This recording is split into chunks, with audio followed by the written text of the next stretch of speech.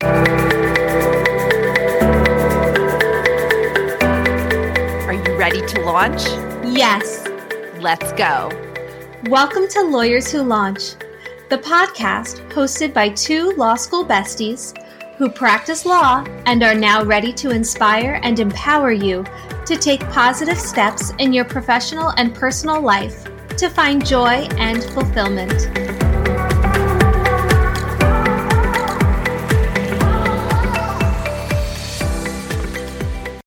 Hi, Haley here.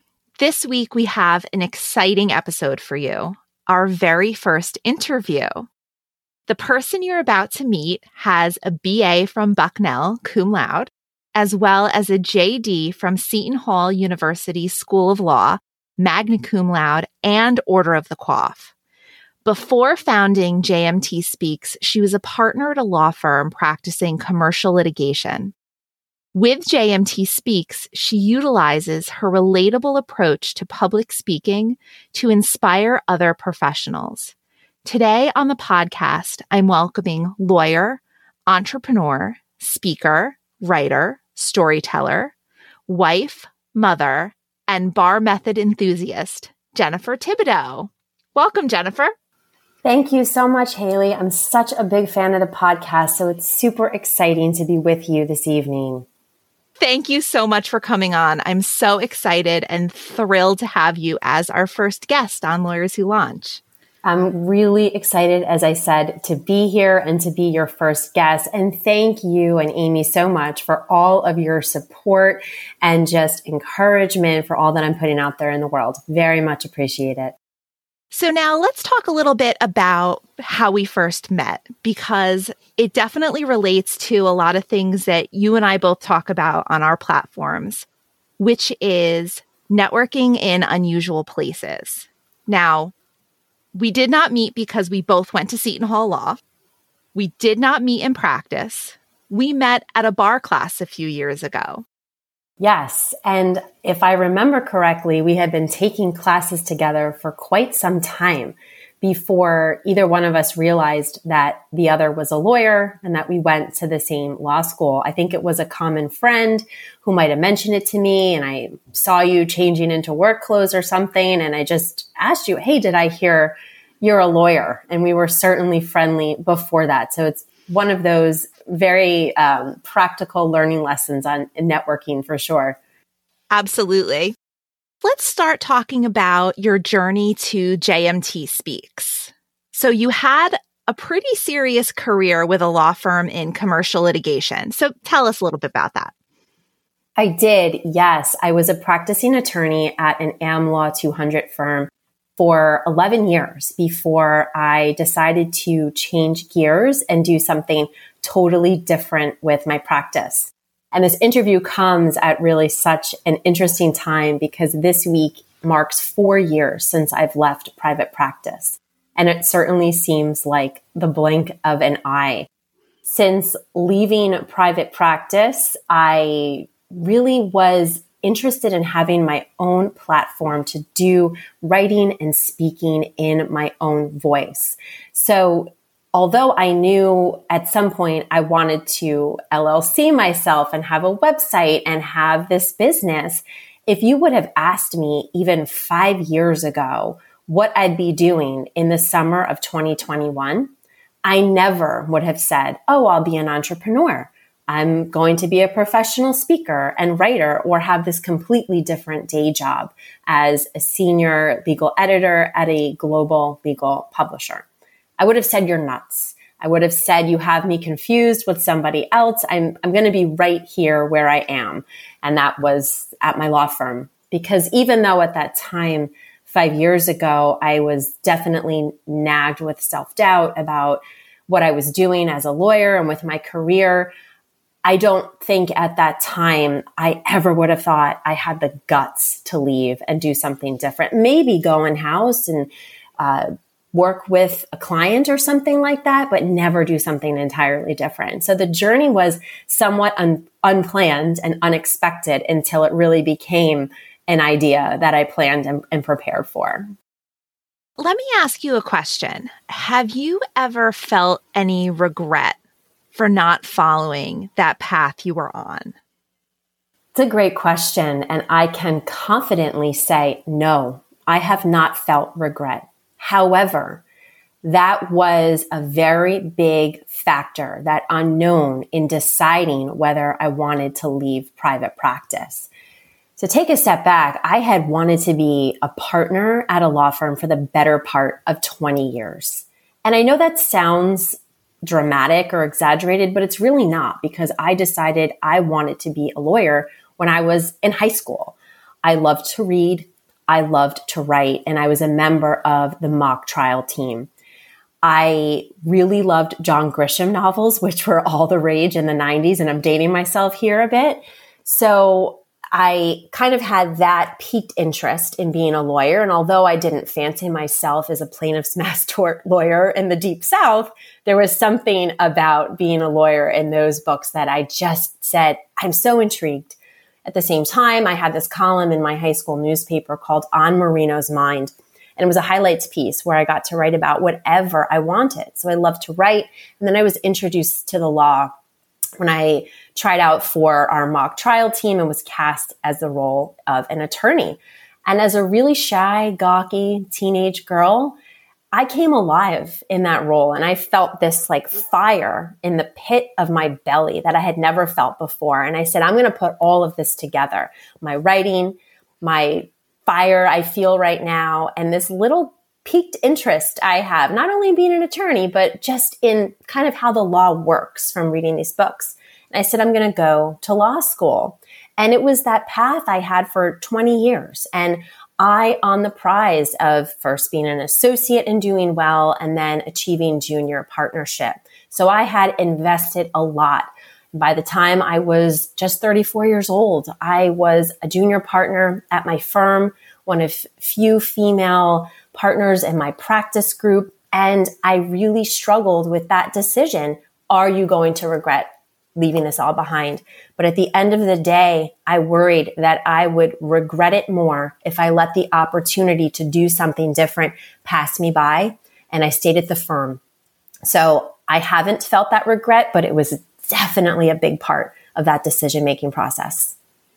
Sounds like more of the anticipation of the fear of the regret. And then once you did it, no looking back. For sure. That's a great way to put it. How long were you kind of thinking about this big shift? I became unhappy with my position really not long after I achieved partnership. And I think that's because as the dust settled on the promotion and I settled into my position, I started thinking, okay, so this is it. As I alluded to, I'd been so laser focused on achieving this dream and working so hard, I never really stopped to think about, is this really what I want? Is this a fit for me? Is this how I want to use my strengths and my interests of reading and writing and just really love of the law that had grown since I had been in high school and went to law school and actually litigated cases? So it nagged at me for a while, but I never really thought that I would do anything about it until this opportunity just kind of came out of nowhere to totally shift gears and do something in legal publishing. It was a position I never even really knew existed, to tell you the truth.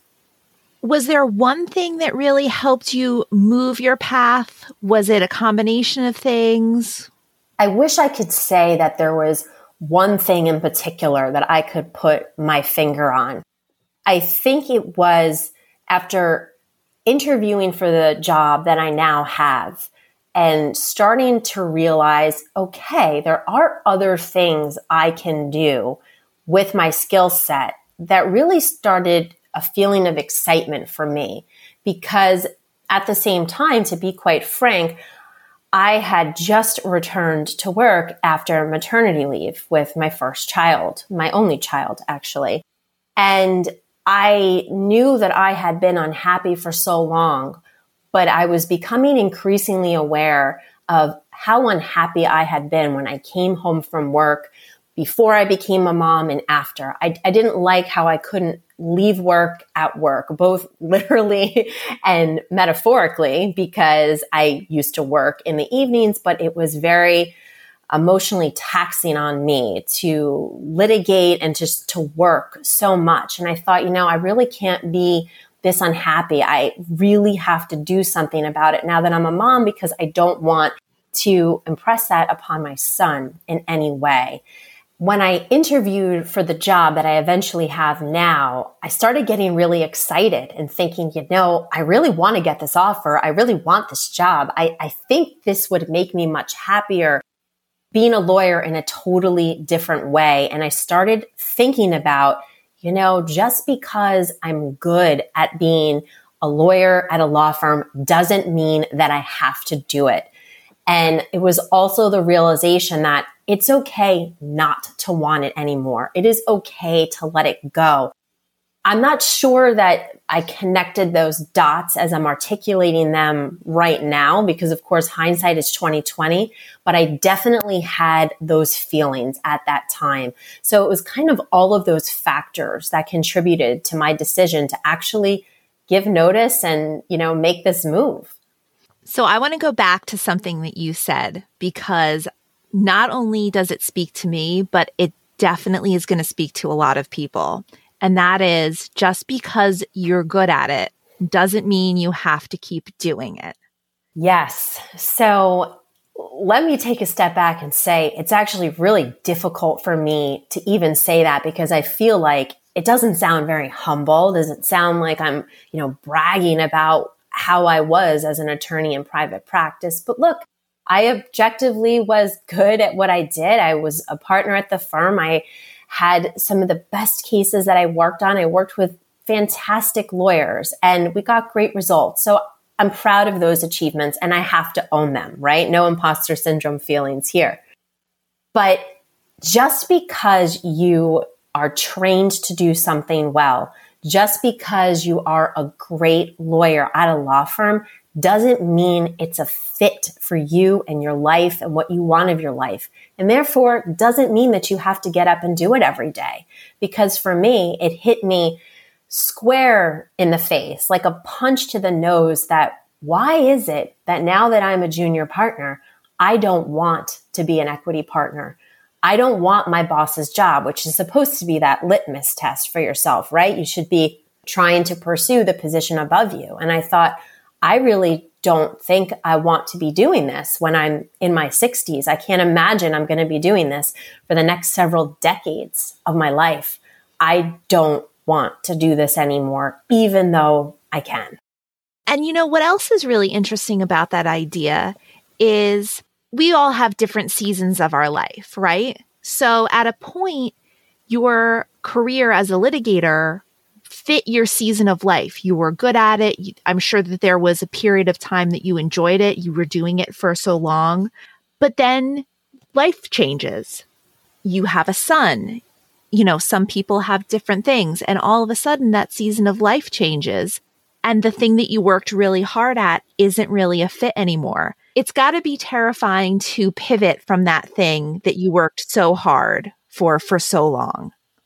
I mean, petrifying is probably the word that I would use. It certainly was, partially because I think I'm in good company with you and your listeners when I say I'm type A, I'm a planner, I'm an overachiever, I'm that stereotypical lawyer type. And this was my plan, right? Everything that I had prepared for so long, I'm a list maker. I plan everything.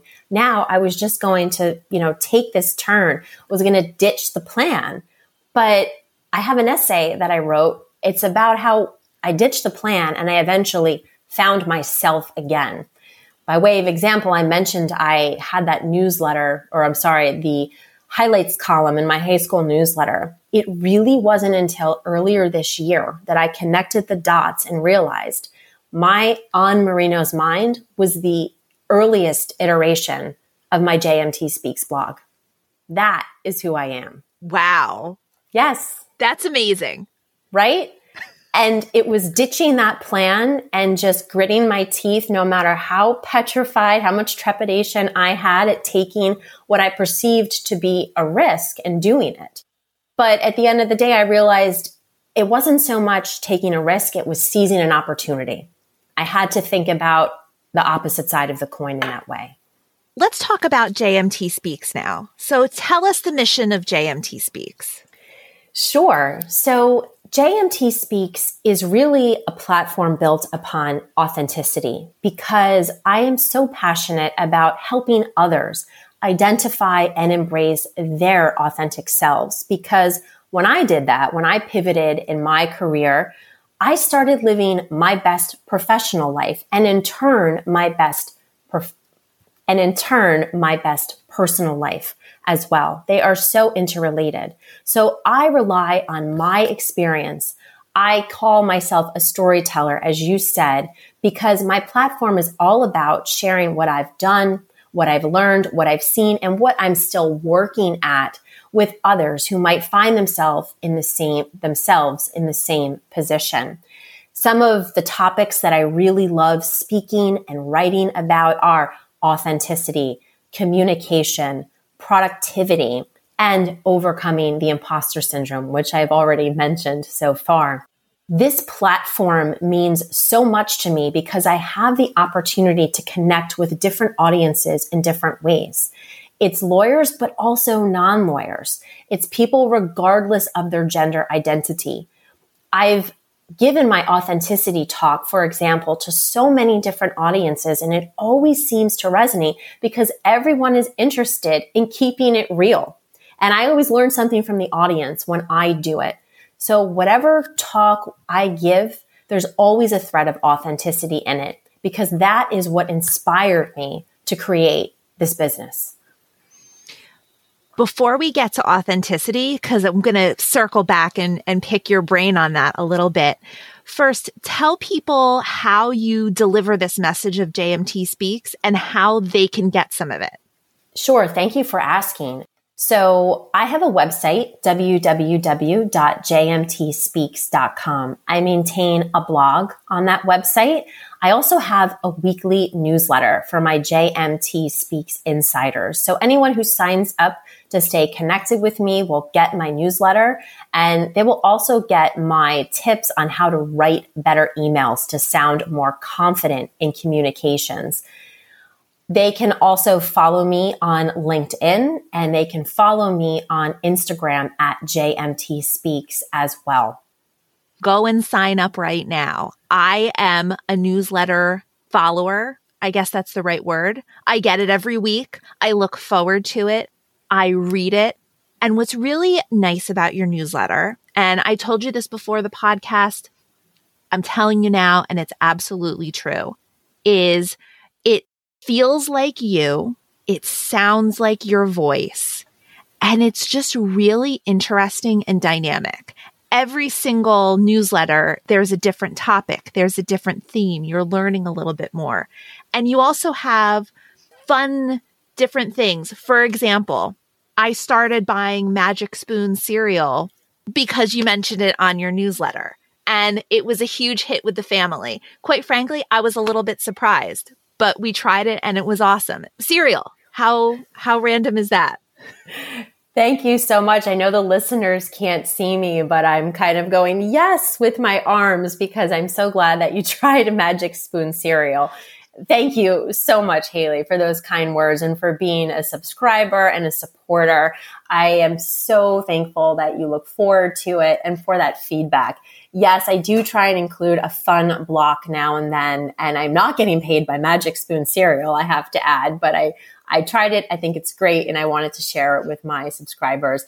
I also talk about books that I read since I'm an avid reader, put inspirational quotes in there, people that I follow that I'm interested in, articles I read. I just try and change it up. As I said, the original On Marino's Mind has now turned itself into a block in my newsletter. Going back a little bit to what you said about authenticity, can you give our listeners just a little taste of some of your thoughts on authenticity? Because I think it's one of the things that people crave so much in this internet Zoom world right now, is that connection and that authenticity. Sure. So I want to start by really defining what it means to be authentic, because I do think that people are craving this for many reasons right now. It's a buzzword. We're hearing authentic everywhere, but we don't really stop to think about what it means. So I use authenticity to mean being real, being honest, true, original, and for those reasons, trustworthy. It's about knowing who you are, what makes you tick, and identifying your moral compass to be guided by.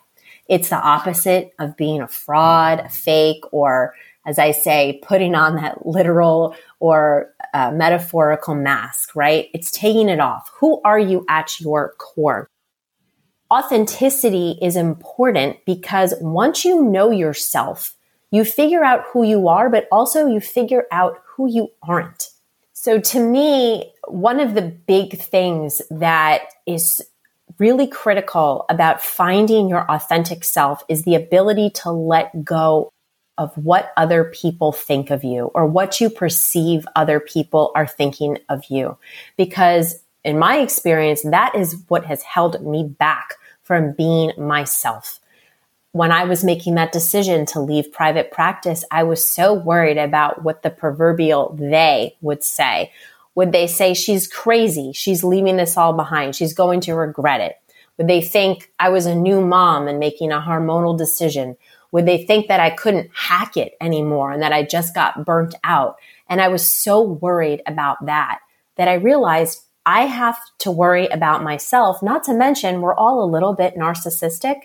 We're worried that everyone is thinking about us and talking about us, but do you know what they're all thinking about and talking about? Themselves. So we need to just focus on ourselves, to like ourselves in order to be our real selves. It is so freeing, and it is like a burden is lifted off of you when you actually connect the dots back to yourself.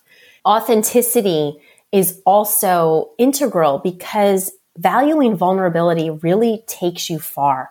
And I know that lawyers in particular don't like the word vulnerable because it makes us sound weak or like we're subject to attack or some sort of shrinking violet, when that's not the case.